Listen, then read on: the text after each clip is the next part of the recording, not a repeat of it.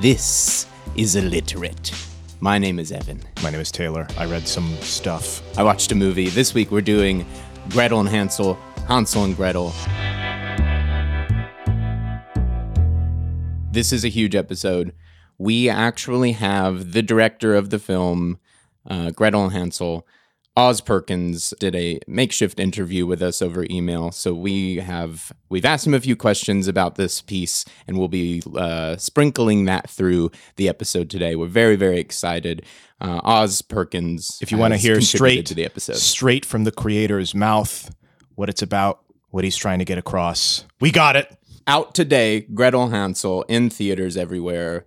To start us off, we're diving deep right now into the OG fairy tale. Yes. By the Brothers Grimm. The Grimm brothers. Hansel and Gretel was originally heard from, and we'll explain why they were hearing these stories from random people. Wilhelm is Jacob and Wilhelm, or Jakob, but I'm going to use Jacob. And Wilhelm, his future wife and their nursery maid told him this tale. So this is where they got it from. Oh. Some random people in town. Oh, and okay. And we'll explain why that is. The book is called, in German, I'll say it in English, Children's and Household Tales, and this came out in 1812. Oh, wow. Okay. That's when the original printed version came out. There have been 17 publications of different versions of this. Short versions, long versions, ones with less or more stories, adapted in different ways. Right off the bat, having seen the film, this story it's rife for the picking right here to recontextualize it and actually say something really meaningful about those types of dynamics. I mean, the Grimm brothers and familial, parental, all that type of stuff. The Grimm brothers are not the first people to do a story like this. Like I said, they're cobbling together stories from folks and myths and whatnot. And so this resembles the first half of Charles Perrault's Hop o' My Thumb, which was in 1697, and Fenêtre Cendrillon, which is French, which I'm saying that wrong, but that's in 1721. Forgive us. In both of those tales, abandoned children find their way home by following a trail. They have taken a lot of stories, like I said, from myth and legend, so a lot of the elements are similar, but... Now, I was curious about that. Yeah. I mean, this is kind of, I guess, something I've just assumed to a degree, but that these are age-old. I mean, nobody can quite pin down...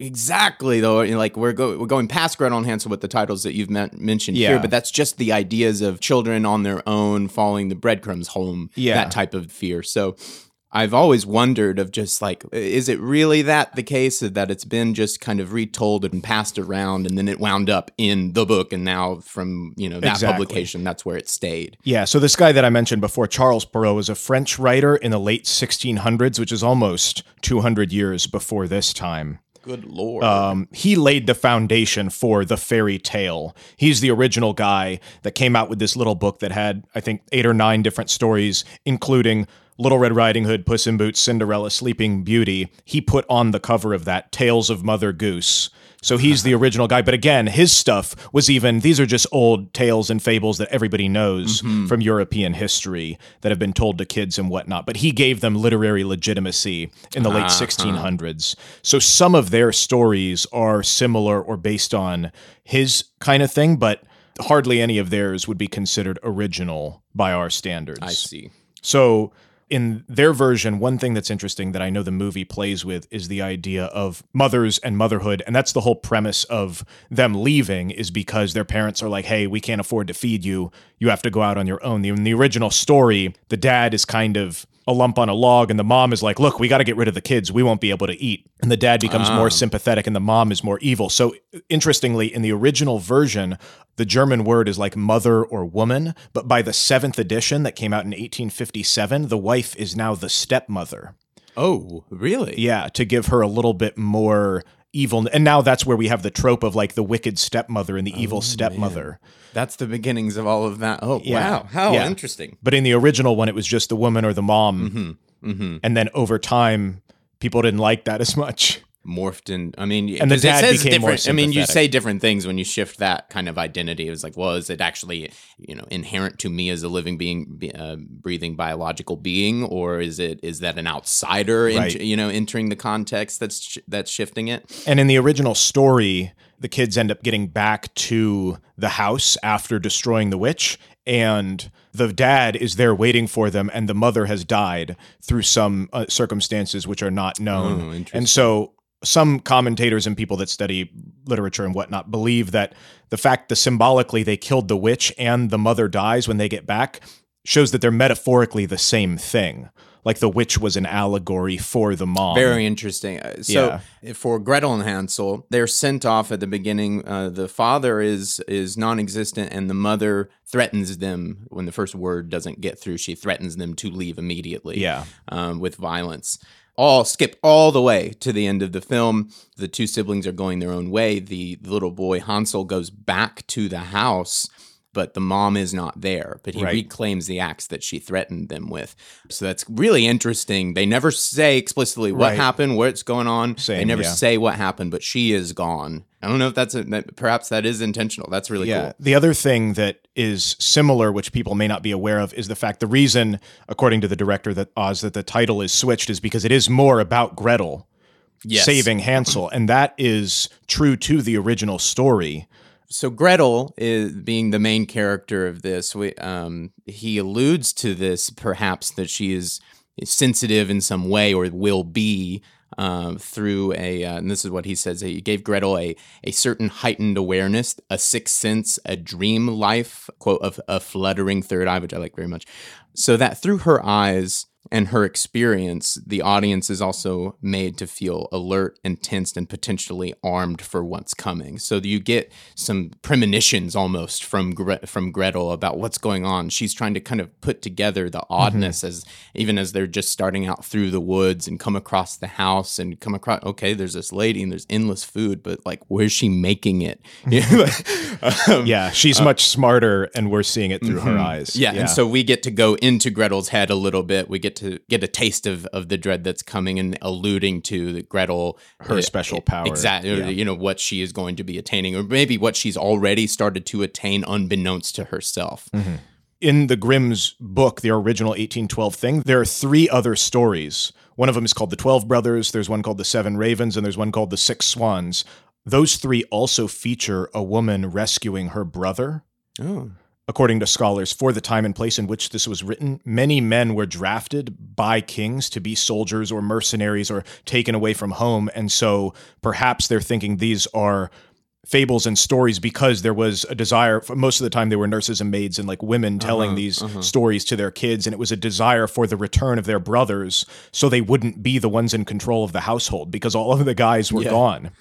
The problem with that is that other stories in other cultures have similar stories, but they don't have that lineage of kings taking the brothers away to be mercenaries. Right. But it still is interesting that is a big part of their stories that they chose to put together. How fascinating. Because in my mind, I go, well, they've been equal. Just in the tellings of it that I am privy to, that I remember. And I'm obviously, I haven't delved into the, I don't remember the last time I saw a Hansel Gretel piece of material, actually. So in my mind, they're always equally vulnerable. Yeah.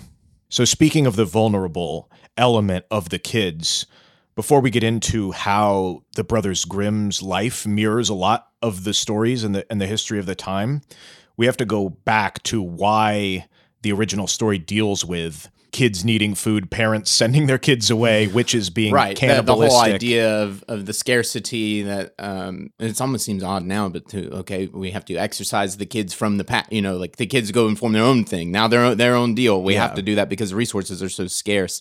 It's just something that is echoed through a ton of different pieces of material. So I'm actually wondering if you could shed some light onto what is the historical precedent for that. There was something called the Great Famine of 1315 to 1317, and this has etched in a lot of history and stories following this throughout European history. It took so long to recover. So just for example, in 1276, according to official records from the English royal family, which is like, these are the people that are the best of the best, they're living the best life you could live in 1276. This is the best recorded record we have. The average life expectancy was around 35 years old.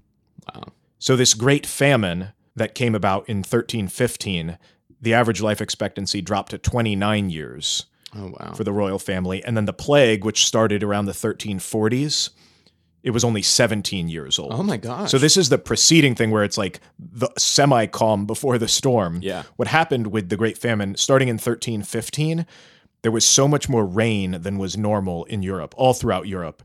The winters were much colder, and it just, from what I could tell, just raining wet all the time, which is no good for crops. So grain could not ripen in the storehouses. The straw that they were going to give to the livestock could not be cured because everything is just wet and gross. So there's no food for the livestock. The meat that they do have can't be salted because salt you either have to mine or get from the ocean or have a brine and then let the water evaporate. Right. But because it's raining so much, they can't let the water evaporate. So it's hard to even salt the meats that they do have. Oh my gosh. This went on for 2 years, this terrible weather. Not raining every day, but it was just like so much worse than anything they'd ever experienced. In this time, conditions. There's no gain to be met. Yeah. In this time, 10 to 25% of the populace died. Oh my God. And so the problem with this is within the plague, 30 to 60% of the population died, but that was just in the span of like a few months. Like it just destroyed everyone. This was 2 years. Oh my God. Of slowly people are not finding food or just being starving able to eat. Death. Yeah. Yeah. And so that's where we get these stories of, maybe we have to send the kids away. Maybe we have to eat them. Maybe we have, these are all the myths circulating. I mean, that would emerge as the major fears. I mean, honestly. But it's huge. That is quite horrifying, actually, when you think about how it got instilled into how many different pieces of media and then in stories, just anything at all. I mean, the more I think about this is echoed through so much, it harkens back to something quite dark that we're still writing about. Right. The thing that I found, because I tried to look into it a little bit more in terms of the cause of this, because now we know there is record across the globe around this time, 1315.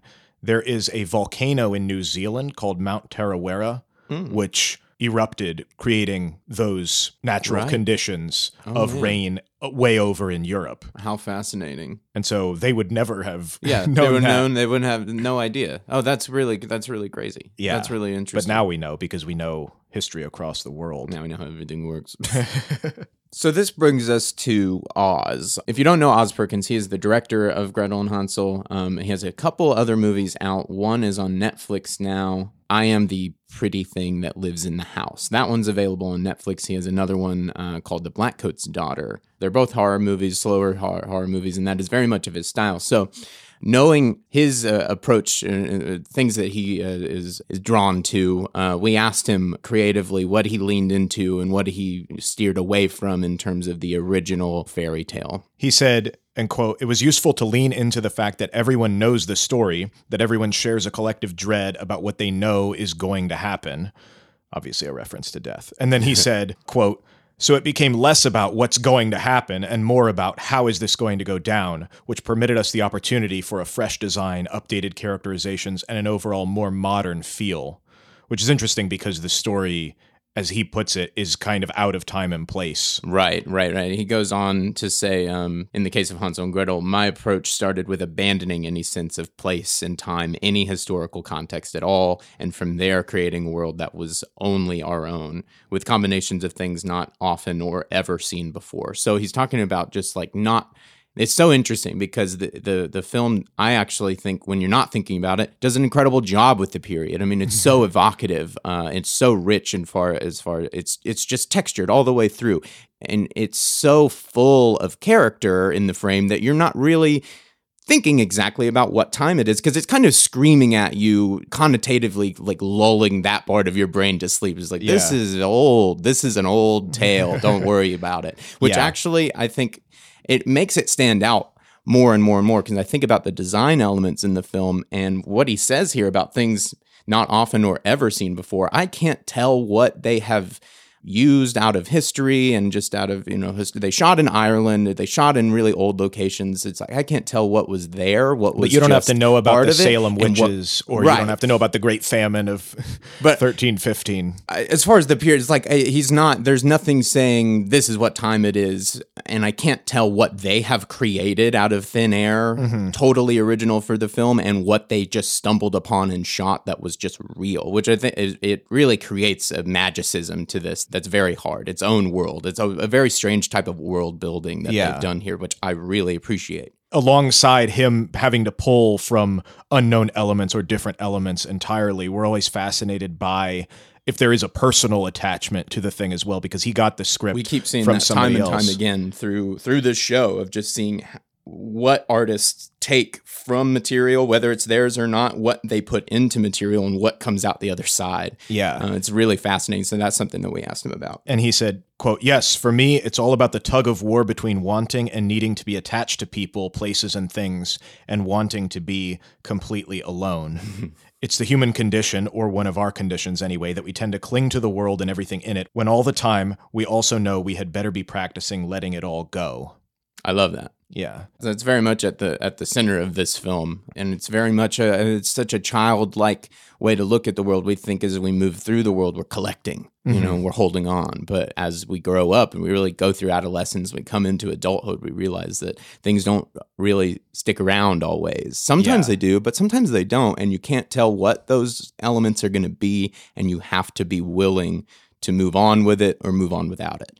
And it's interesting because I looked into the Brothers Grimm and whether or not they think they were just cobbling together old fairy tales and stories. Yeah. Their life mirrors a lot, specifically of what goes on with Hansel and Gretel, in terms of siblings as well. Ooh, I'm interested. It's not now. just the Grimm. It's you not just it's the Brothers Grimm. They were born a year apart, 1785 and 1786. Their dad was a lawyer and then a magistrate. They had a huge, large house, a cozy life. He died in 1796.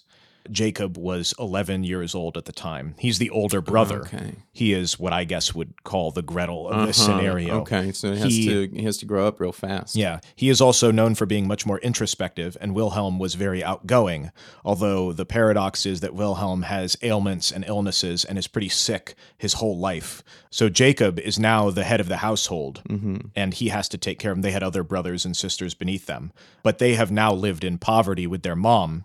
They both attend the University of Marburg, which they are trod upon for their lower class standing because they've been living in poverty now for years and years. Jacob was still financially responsible for his mother, his brother, and his younger siblings at this time.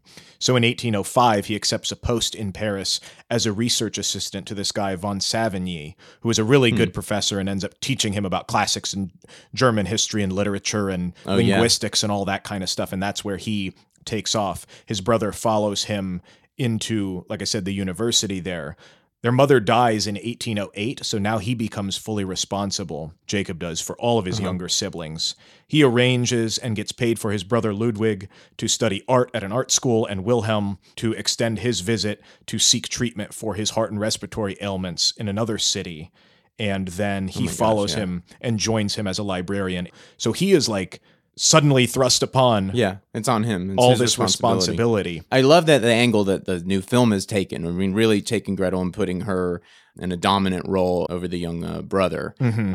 There's so much to pick apart there. Growing up too fast, having to be responsible for things that should not be your responsibility, but they are, and they're related to you, and so you want to. It's a massive tug of war there. So it's really fascinating that the siblings, and especially him, that was thrust into a very similar situation of actually having to be responsible, having to look after a family now as a 13-year-old. Like, what in the world? Yeah. Like, even Gretel, I think, is older than 13 in this movie. They write this book, Children's and Household Tales, in 1812. Well, I heard this one. Put it in. They started cobbling together all these different stories. Rumpelstiltskin, the Fog Prince, Snow White, Rapunzel, Sleeping Beauty. It's the greatest hits, baby. All kinds of stuff. Going further through into their life in 1825, Wilhelm, the younger son, marries. Jacob stays with them. They all live together. He never marries, though. And they both become professors at a university. But interesting how the younger son moves on with his life, has a wife, has kids. Yeah. Jacob still is stuck with trying to, maybe he feels like he has to keep pulling the pieces together. How interesting, oh, wow. Interesting they all live together, too, even after that. Like, his younger brother, like, in a way, surpasses him, but then they're still, like, that doesn't necessarily drive a wedge between them. Right. But you would have to think that certainly Jacob would be thinking about that. They stick together, like I said. Jacob is still the one leading the charge in terms of, he's like the main guy for them. In 1838, they start to say, well, we got to make a name for ourselves again. So they're trying to write this definitive dictionary of German words and linguistics and the history of the German language. And most of what they end up writing together from here on out is stuff about language and phonology and the history of the linguistics of Germany. Looking at it from a second perspective, like we said, these weren't stories for kids. Yeah. And most of their work, like I said, was this massive historical German dictionary. And they only got as far as the word Frucht, in German. Like, this thing was not finished until 1961. Really? Because my each God. word is they're going through all the lineage of how it came to be into the German language. Oh, wow. That's what Jacob is most known for. Wilhelm is known for the storytelling, jovial, natured kind of stuff. Oh, fascinating. There is a law of linguistics called Grimm's Law of Linguistics. Like I said, I didn't realize how much they were more so, instead of trying to just write fun stories for kids, they were trying to, in a larger sense, unify Germany and their idea of what Germany was through stories and language. Yeah. At this time, Germany was just a bunch of principalities and random nation states, and everybody was reading French fairy tales and English fairy tales. Okay. And so they were saying, no, this is German heritage and culture from German people. And then same thing with understanding the language. So the Grimm's Law, there's two things that you have to know about called stops and fricatives. So stops is like PTK. They're like hard stops that you use, like t, k, p, that kind of thing. And then fricatives are involved with friction. So like F and TH, and they don't have anything to do with your vocal cords. So in Latin terms, like the word pater, that first letter is a stop. It's a P. In Spanish, which is descending from the Latin, it becomes padre. It stays with that hard sound. But in the Germanic languages, like English and German, it becomes a fricative. So it's father instead of P. And in German, it's Vater, which is a V, which is another fricative, one of those things. And same thing with like tres, which is three in English and German. It's got a th, it's got that friction sound instead of the stop sound. Okay. Cornu is cornucopia, which means horn in English. So again, a hard sound becomes a soft h sound in the Germanic languages. So his law is saying like the Germanic and the Latin stemmed from the same one. Right. And we can tell because everything that was a hard stop then became a fricative. And so that's also showing like German is not some random cobbled together thing. Like we're all coming from linked. Yeah, it's not a lesser cultural thing because everybody is looking to like Latin and Greek and the Romans. It has laws like math. Look, like they move this way with the language, so this is the result of it. It's directly linked. Yeah, in every example throughout the alphabet. Yeah, and that's more so also what he was trying to show with the fairy tales is no, these are all coming from the same thing. Yeah, we're just as valuable in society. Wow. Happening in 1812? Yeah, that's when the book first came out. Historically, what is odd about this and unfortunate is during the 1930s and 40s, these tales were used by propaganda by the Third Reich, by Adolf Hitler. Oh my God. The wrong sense of proud to be German. Although there are a few stories that are somewhat anti-Semitic in nature in the original stories, but Hitler just completely changed Little Red Riding Hood and made it a Jewish wolf. And Cinderella was about Aryan purity. What a reach! Yeah. So when the Allies occupied Germany after World War II, they banned this book for a period of time. Oh, really? Yeah. Because it was being used as propaganda. It's too good. It's too much culture, people. This is... Oh, they don't need that. They'll get ideas. Yeah. This isn't about kids. This is about German unity. So with all of that, ultimately, we know that the Grimm brothers were trying for an understanding of Germany as a populace and a people and a unifying of the country. They're in an identity crisis. Right. Yeah. This wasn't about kids. Right. But Oz was saying, in a question that we asked him about his thing, was there anything that you wanted to get across? And his answer is more directly related to kids and young people. He said, "My only real wishes for the movie is that younger audiences go and look and maybe end up with a feeling like they challenge themselves a little, challenge themselves to be patient and brave. If younger audiences can come out of the theater feeling reassured and in touch with some sense of their own developing strength, then I think we did okay." That's the message at the heart of the film, really, is, find your own way.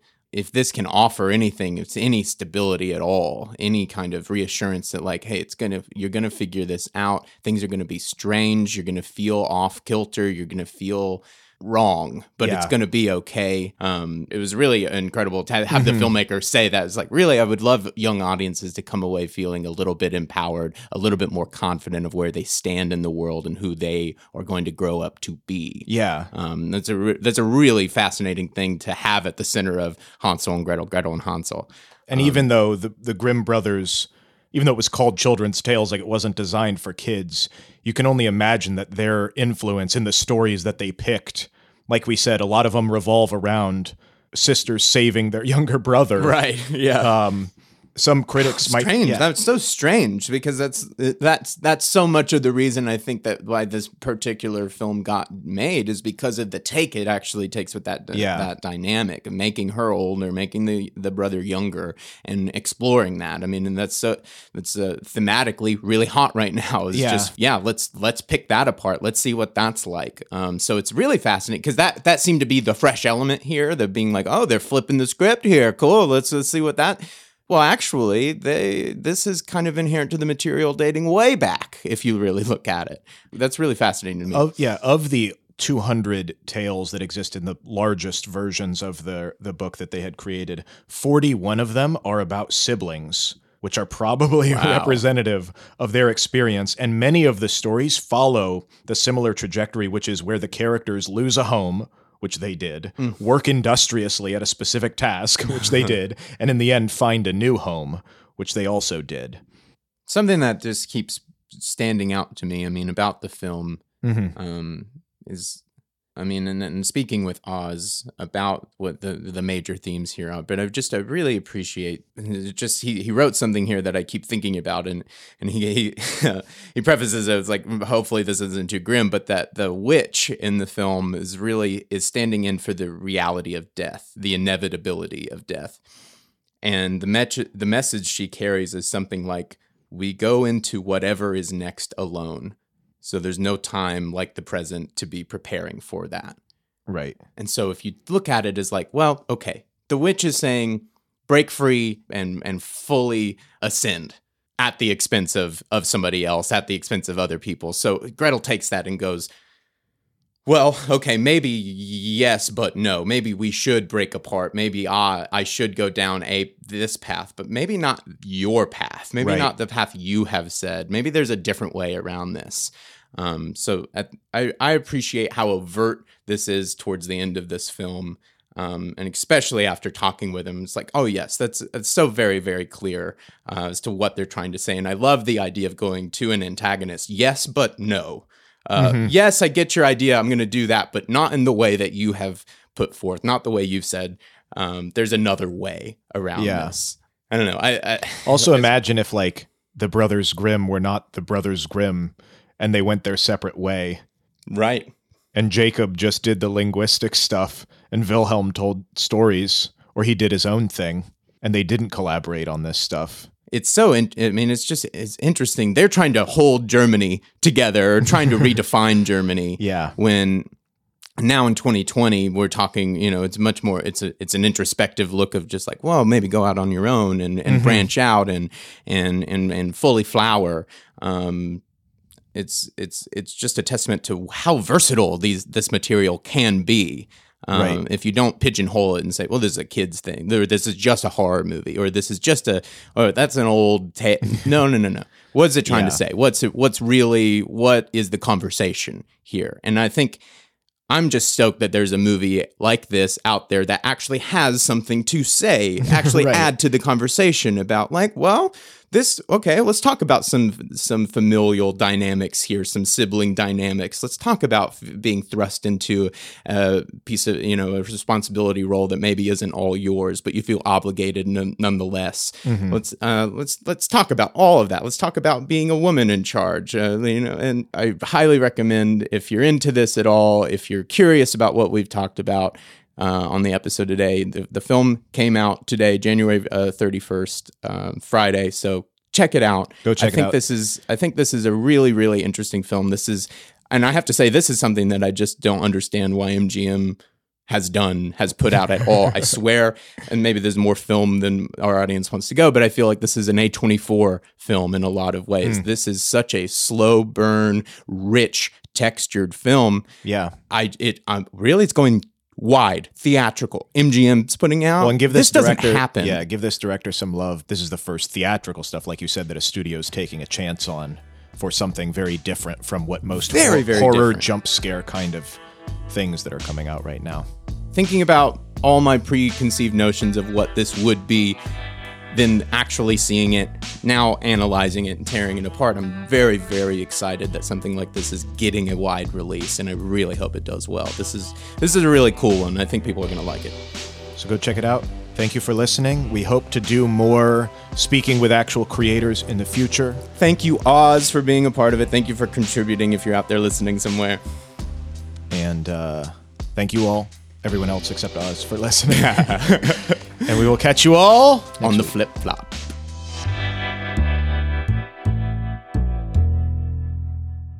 One little final thing in terms of adapting this particular story. In 1983, the Disney Channel, of all places, aired a version of this, which I'll post a link to on YouTube, which is very bizarre. Aired only once on October 31st at 10:30 p.m. on the Disney Channel. It was live action, all Asian actors. This person had done an apprenticeship at Disney, and then it ended and started working for them, and then moved on because his stuff was too dark for kids. This is the first production ever made by Tim Burton. Oh my gosh. It's only been shown at retrospectives about his life at museums in 2009, but it was found because people recorded it on VHS when it was aired. Oh my God, yeah. But yeah, after this, he had also done a little short about Vincent Price that was tagged onto this, but this is his first live action thing. And you can tell it looks a lot like Beetlejuice. It's really weird. Yeah. And strange that Disney was like, yeah, you can make this. And then they were like, no, actually, we don't want you to do anything else. And then he went on to be how successful he was. But the first thing do a children's thing. And now we have this story that's come out now. But the first thing he ever did was an adaptation of Hansel and Gretel. My God. No, I'm not like Frankenweenie was the first thing he did, right? I'm like, wow, that's great. That's fantastic. Tim Burton. Yeah. Disney burying it. Do not let that come out. Right. But it's out there on YouTube. Yeah, I'll post a link. Oh man, absolutely. That'll be great.